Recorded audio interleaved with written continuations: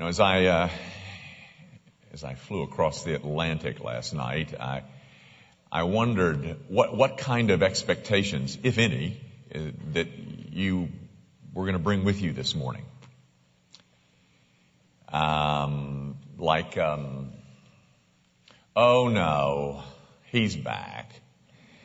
And I really did like that sample guy better than him. And that's very understandable. Or maybe it was, he's back from a missions trip. You know what that means. We're going to talk about the Great Commission and evangelism and stuff. Not that those are bad things, but they are predictable. And where did he go? Where did he go anyway? I mean, he went to India, I think. India. So I know what he's going to do. He's going to come and he's going to tell us about how bad they have it over there in India and how good we've got it over here and all that about just how India's different. Well, I'm not going to do that. I might do some of that Wednesday night. So if you're interested in having some kind of input for India, you might want to come Wednesday night. That's what I'm going to do then. And then perhaps the coup de grace was money. He's going to say more money. Because, with more money, we could just about bring in the kingdom of God on earth. Is that enough cynicism for you? Maybe you're here with this expectation. You're eager to hear about all of these fresh stories that come from the Himalayan heights where the air is pure and rare and most of the stories are missional. Well, I may disappoint both of you. That is, cynic and enthusiast. Because I'm not going to do any of that. I hope I don't disappoint you.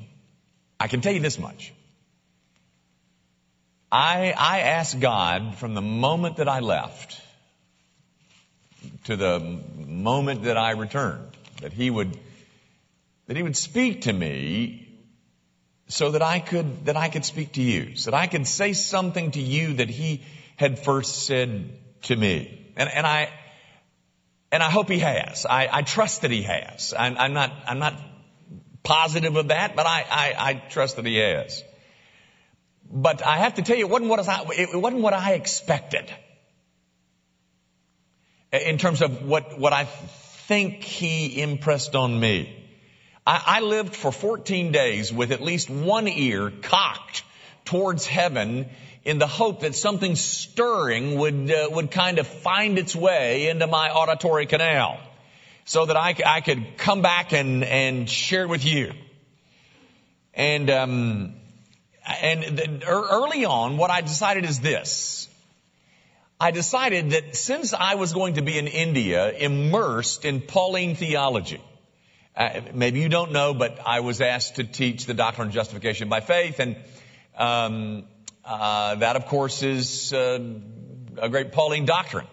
He addresses it in the book of Galatians, and of course at great length in the book of Romans. And so since I was going to be in Pauline's work anyway, I decided that what I was going to do while I was away is that I was going to study Pauline epistles in the hope that great missionary, the church's greatest missionary, Paul, would say something to me that would be pertinent and relevant and prosperous and beneficial for you. So I studied Ephesians, Philippians, Colossians.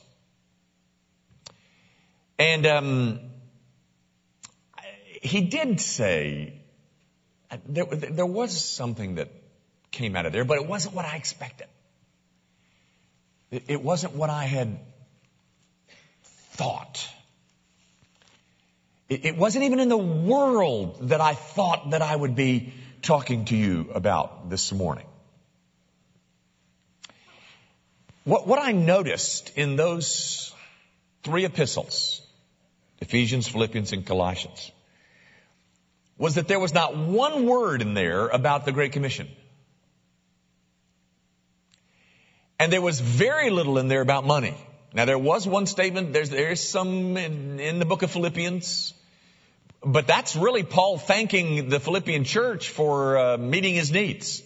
He's not too much trying to raise money, but he was really talking about their generosity to him. And having recognized that, something struck me. And I don't want to, it was just a theme. It was maybe not the major theme of those books.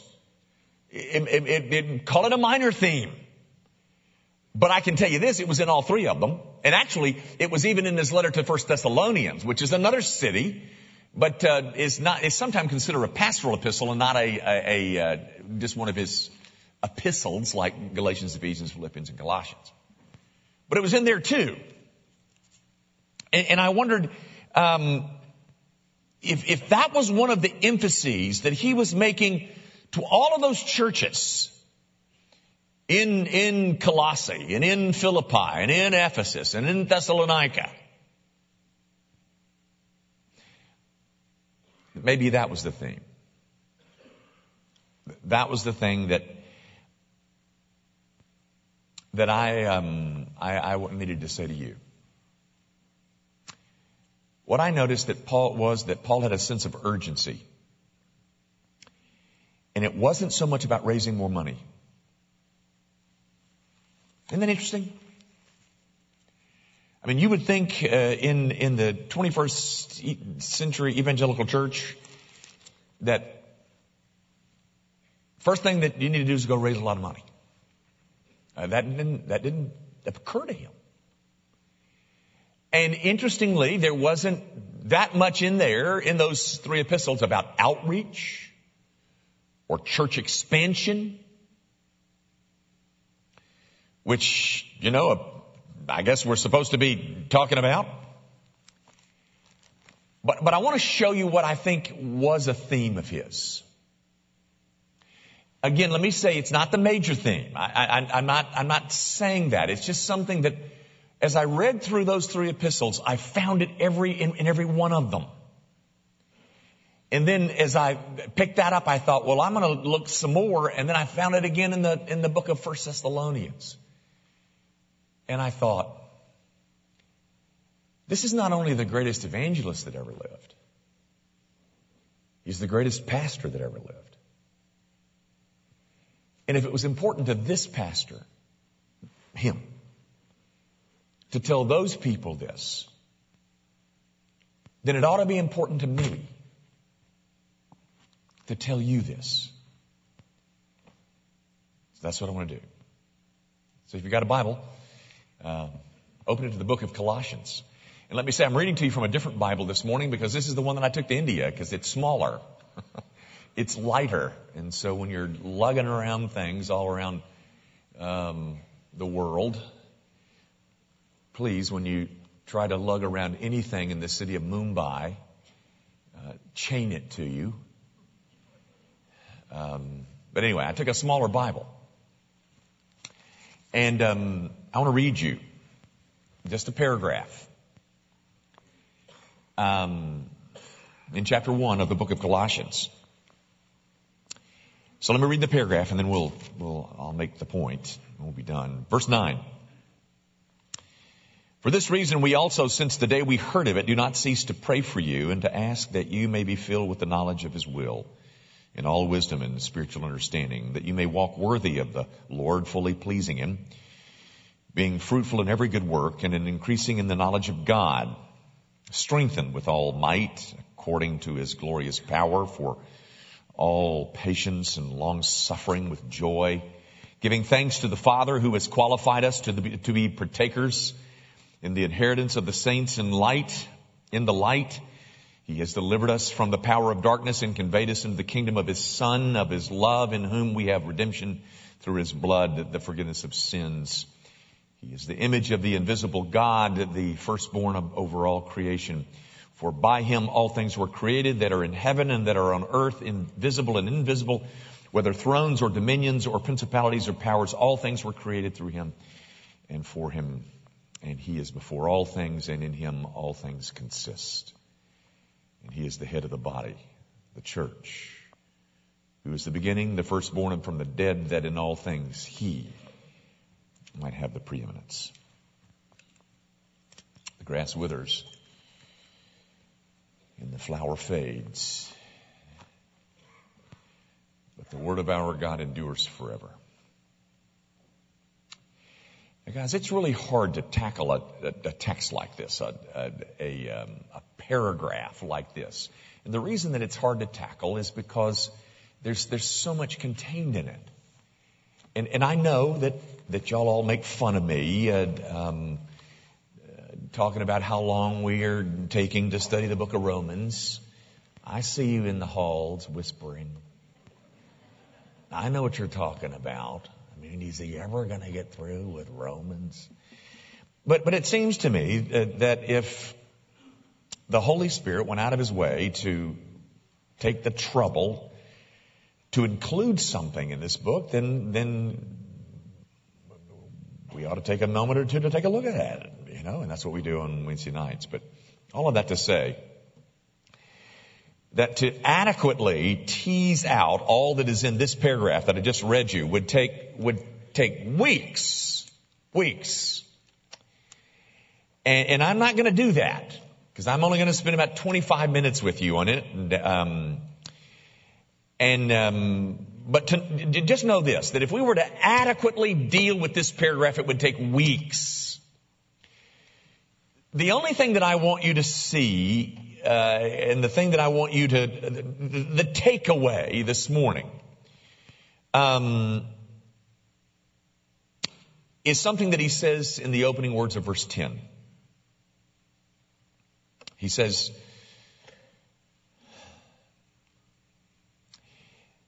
that you may walk worthy of the Lord.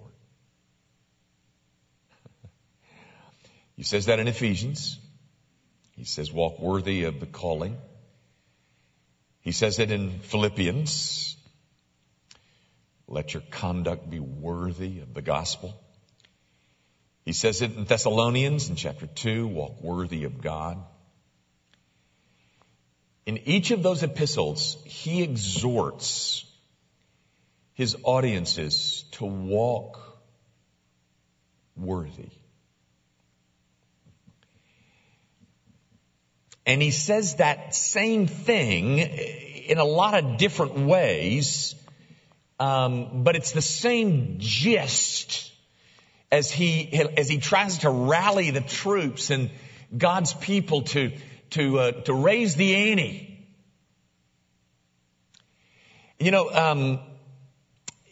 Paul, among other things, I called him the great evangelist, I called him the great pastor, but he was. And one of the things that he does is that he's an exhorter. He's an exhorter of God's people. He's not a slave driver. He's not a manipulator. He's not a guilt producer. In fact, in a lot of ways, and in several occasions in his epistles, he reminds me of a football coach. In those pep talks before the game, in this past football season, the television networks would take you into the locker room and let you watch the coach try to, give the pregame pep talk. And some of those coaches I thought were dull. That wouldn't inspire me to do anything. But some of those coaches, they were barn burners. They wanted to light a fire, and I don't know if you ever heard about the coach who had his team in one of those locker rooms, and he had them all trying to work them up into a fervor, and he was, breathing and spitting, and he says, "Men, I want you to go out there, and I want you to do something that you've never done before. Win." I thought that was funny. But But that's the kind of, you see some of them do that kind of rousing, but Paul does that. Maybe not like a football coach, but he's exhorting the players. He wanted them to play hard. And so what he did was he reminded them that there was a lot at stake. Walk worthy of the gospel. Walk worthy of Christ. Walk worthy of God. By the way, those are all in the text. He changes the words, and then he says, walk worthy of your calling. Notice, ladies and gentlemen, whose reputation is on the line based on how I walk.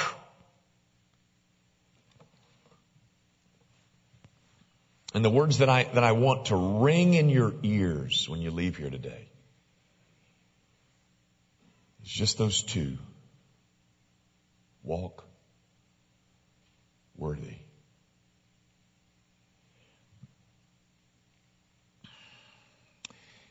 There is a God to be honored. There's a gospel to be treasured. There is a Christ whose reputation can be tarnished, all based on how I walk. And yes, there is an unworthy walking. Paul, as you know, often likens the Christian life to a walk. It's not he does talk about a race one time, but most of the time it's a walk. And walk is one of the most mundane things we do. It's just one foot in front of the other. Right, left, right. And that is to be done, that walking is to be done with a very keen awareness that there are standards and that those standards are high. And I am someone who claims to belong to this Christ. And for those of us who claim to know Him, there are standards. And they are high standards. Susie and I stayed in a hotel, right almost next to the Schiphol Airport. Schiphol Airport is in Amsterdam, and in the morning breakfast was included, by the way, and they offer papers and the English speaking papers. They got a lot. They got Dutch papers and German papers and French papers, and they got a couple of American papers. And this is the one that I'd never seen before. It's called the International Herald Tribune. It's the global edition of the New York Times. I don't know, but anything. I read it several days, and I don't think they ever had a positive article in here. And the whole thing is about recession, and it's just. And you heard, of course, that Latvia has now kicked its government out because of the recession, etc. Anyway, but I read that, and on Saturday morning, February the 14th, Valentine's morning, after reading every article that was in there that was negative, there was one article that I found so interesting. It was an editorial. It's this one, and it was written by a guy by the name of E.J. Levy, who is the creative writing instructor at the University of Missouri. And he was writing about the peanut controversy in that Georgia plant, which led to that whole salmonella outbreak. The title of his article is "The Maggots in Your Mushrooms." And he was talking about how this company that is the center of perhaps the most, the worst food contamination scare ever in the history of America. And he kept saying that with each new, discovery, it was getting worse and worse and worse. That is about what this plant had done, this peanut plant in Georgia. And so in this article, Professor Levy did a little bit of research, and he goes to the FDA, the Federal Drug and the Food and Drug Administration, and he obtained from them a pamphlet about what was known as natural contaminants. That's a quote. Natural contaminants in the food supply. The title of the article is "The Food Defect Action Levels, Levels of Natural or Unavoidable Defects in Foods that Present No Health Hazards for Humans." Just like a government agency, and have a title like that.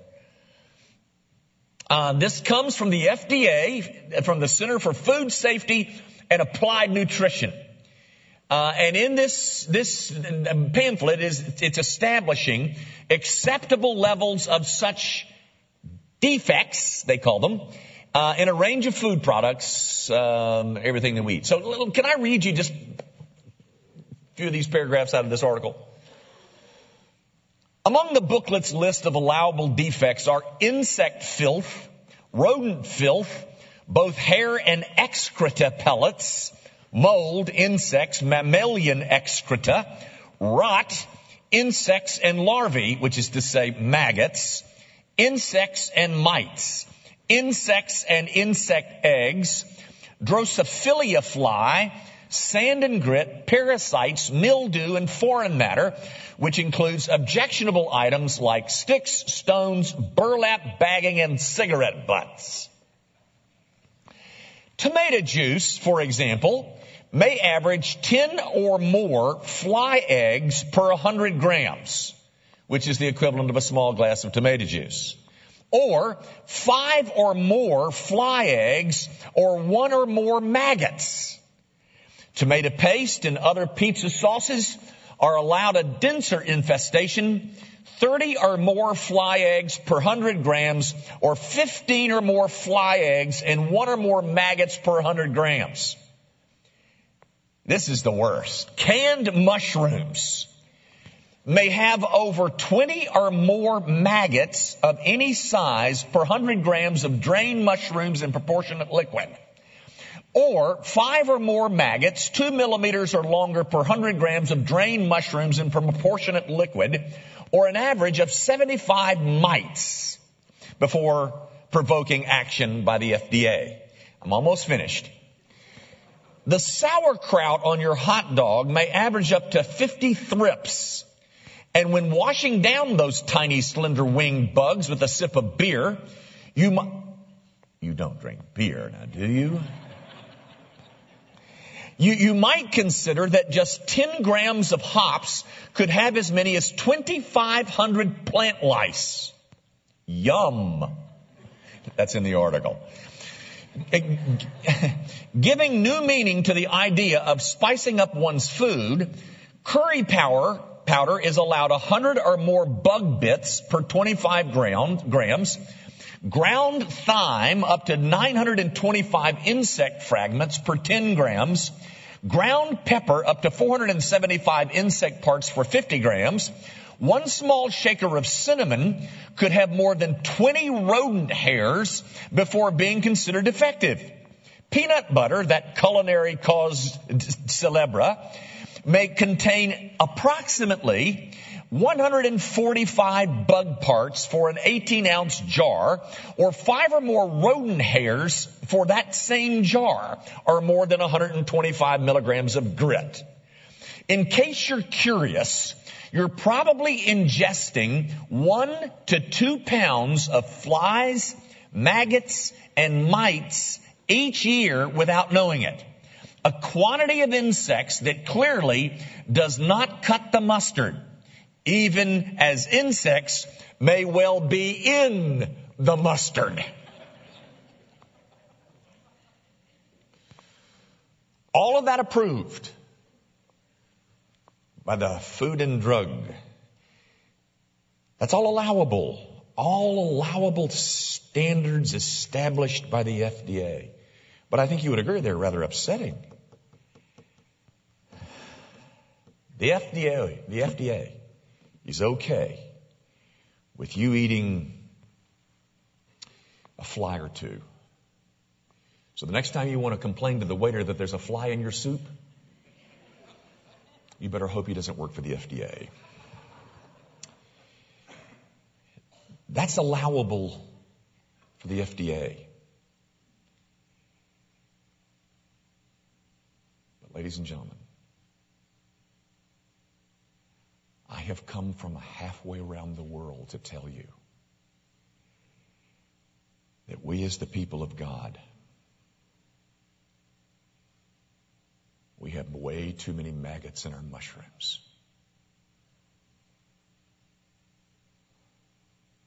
If I could say it a bit differently, our idea of what it means to walk worthy with Christ has somehow been so lowered to the point that we who belong to Him are no longer recognizable as people who belong to Him. Now, please don't misunderstand me. I am not here to say, oh, how wonderful are those Christians in India. Oh, they may be. But it would be silly for me to try and evaluate their service to Christ when I know so little about them. What I am simply saying is that Christians in India and Christians in Germantown are called to walk worthy of the Christ who died in our place. Indian Christians have certain challenges that they face, and some would say that their challenges are far greater than the challenges that we face. I'm not so sure. I don't know what could be more numbing to the soul than having every possible distraction that money can buy. Like we do. But whatever your circumstances, whether you're an Indian Christian or a German Christian or a Germantown Christian, the Lord Jesus deserves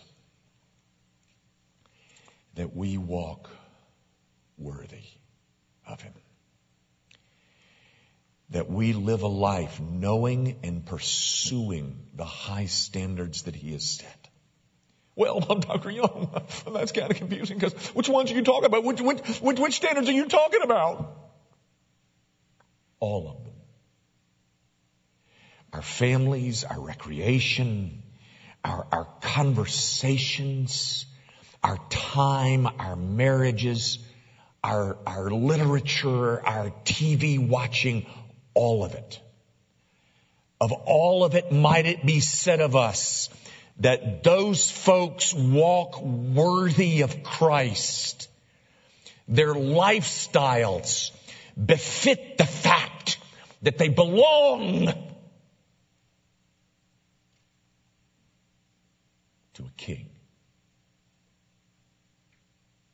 Well, Dr. Young, tell me where to start. I don't know where I should start. Well, I don't know where you should start. I know where I got to start.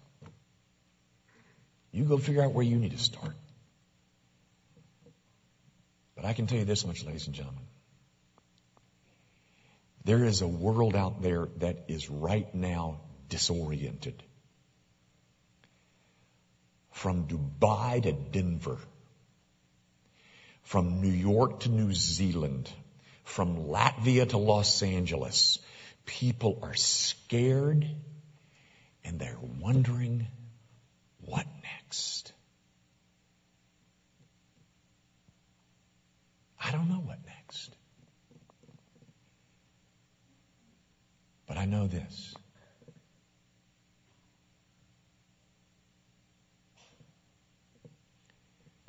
I know that Jesus Christ is worthy of your life.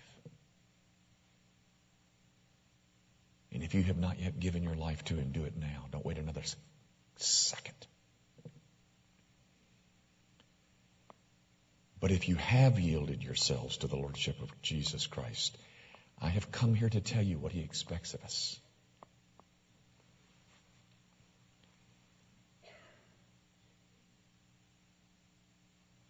walk worthy. That we live a life that in every way reflects His beauty. That this one life that I do have, that one day it might be said of it, He walked worthy.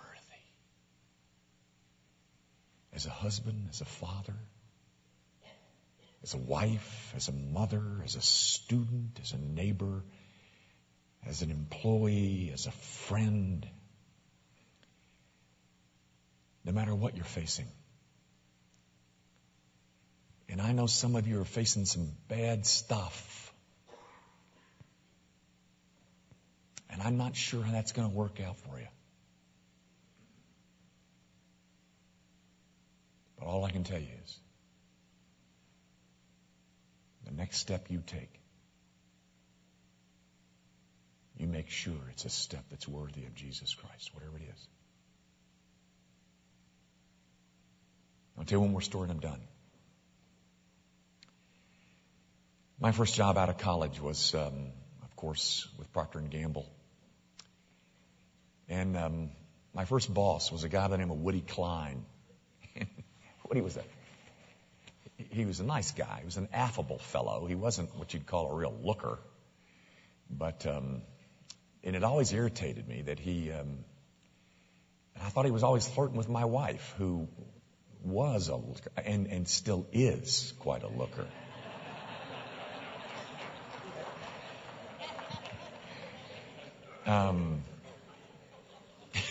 Oops.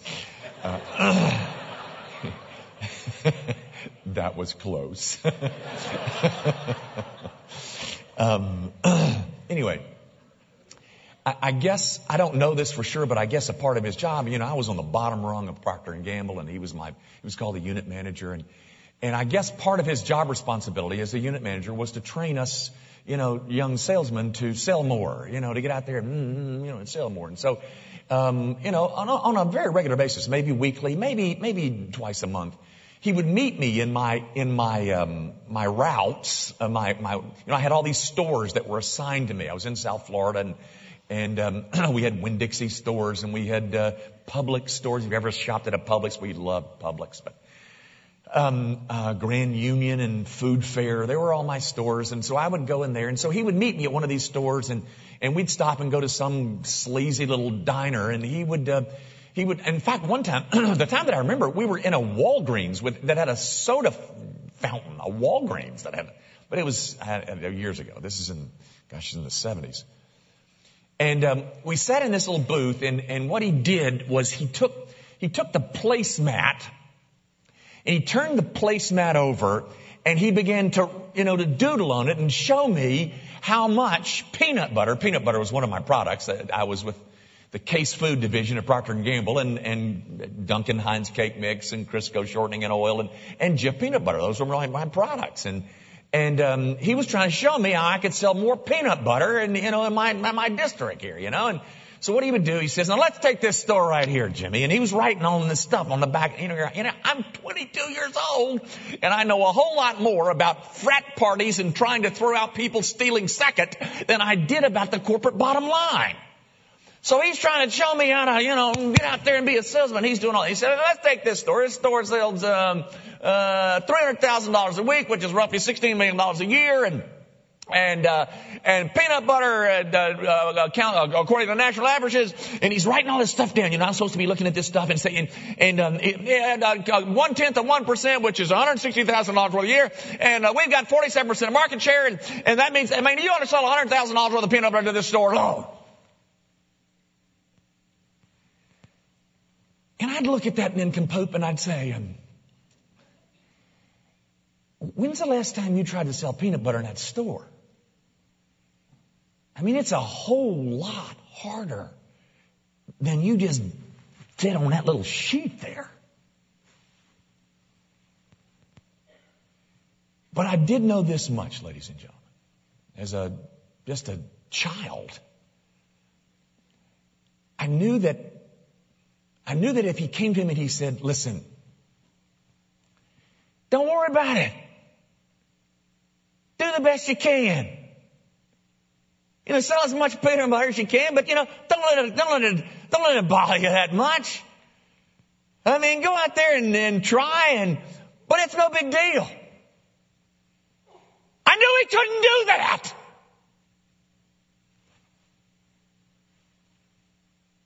Because I knew that if he did that, we wouldn't sell as much peanut butter.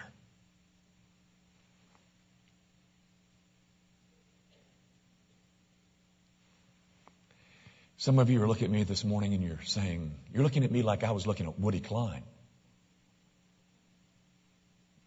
You're saying, walk worthy of the Lord. It ain't that easy. You don't think I know that?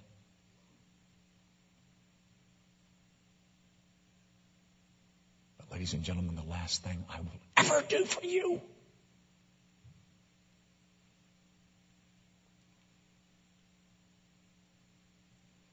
is somehow tell you that the standards have been lowered.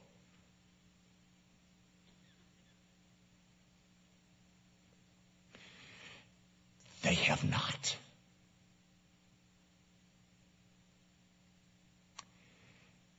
And we got way too many maggots in our mushrooms.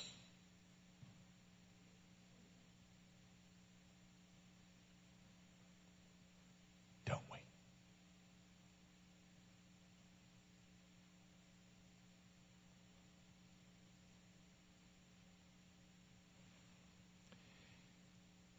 That pastor, and any pastor worth his salt,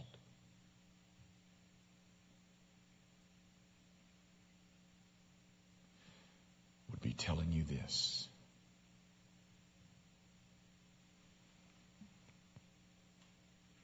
Walk worthy.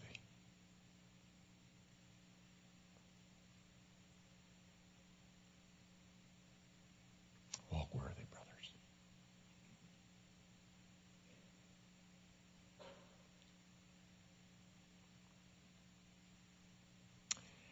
Our Father, I do pray that you will stir the people of Gracie Van to a newer height, a newer level, a newer determination to not let things slide and slip and become ignored. Might we find that Jimmy Young isn't the standard and Gracie Van isn't the standard, but the standard is Christ Jesus the Lord. And we're going to have to lift up our sights just a bit. And whether there's money needed or whether there's evangelism that needs to be done, once the walk has begun to be worthy, it seems to me, oh God, that will all be cared for. Where I am wrong, oh God, stop up the ears of your people. Where I am right, might they never forget a word I said. Would you do that, oh God, for Jesus' sake? In whose name we pray.